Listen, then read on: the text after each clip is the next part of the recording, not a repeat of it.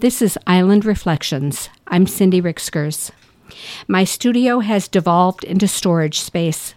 It started with art storage, unfinished works that were waiting for the inspiration or insight that would allow completion, works in progress, and works that, in order to have a second look, I've taken out of the circuit.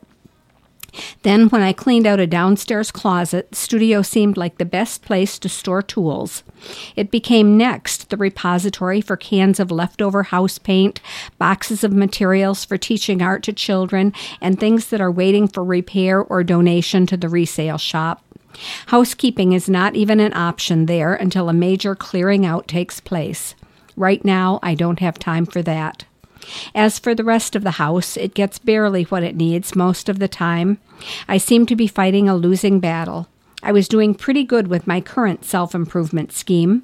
I had a chart to add accountability and was checking off items every day.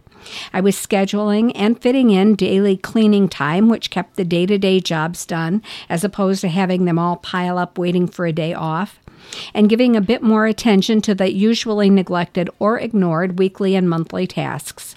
There was hope of getting and staying on top of things.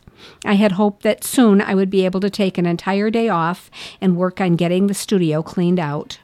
Then I got sick immediately after coming home from a trip downstate. So on top of just getting through the day, there was unpacking to do and extra laundry to catch up on. There were many days when I barely struggled through the absolute necessities and nothing extra got done. As my health improved, Christmas drew near, and with all of the demands of the holiday season, cookie baking created more mess and took time away from other things, a double negative.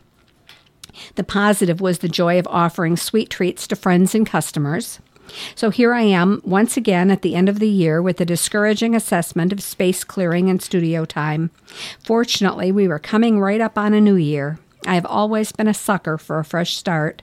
So once again, I renew my commitment to get into the studio. First, to get it back to being a functioning workspace rather than a storage locker. Then to get to work. 2016 was the year I devoted to writing. 2017, I plan to devote to making art. That's today's Island Reflection. I'm Cindy Rixkers.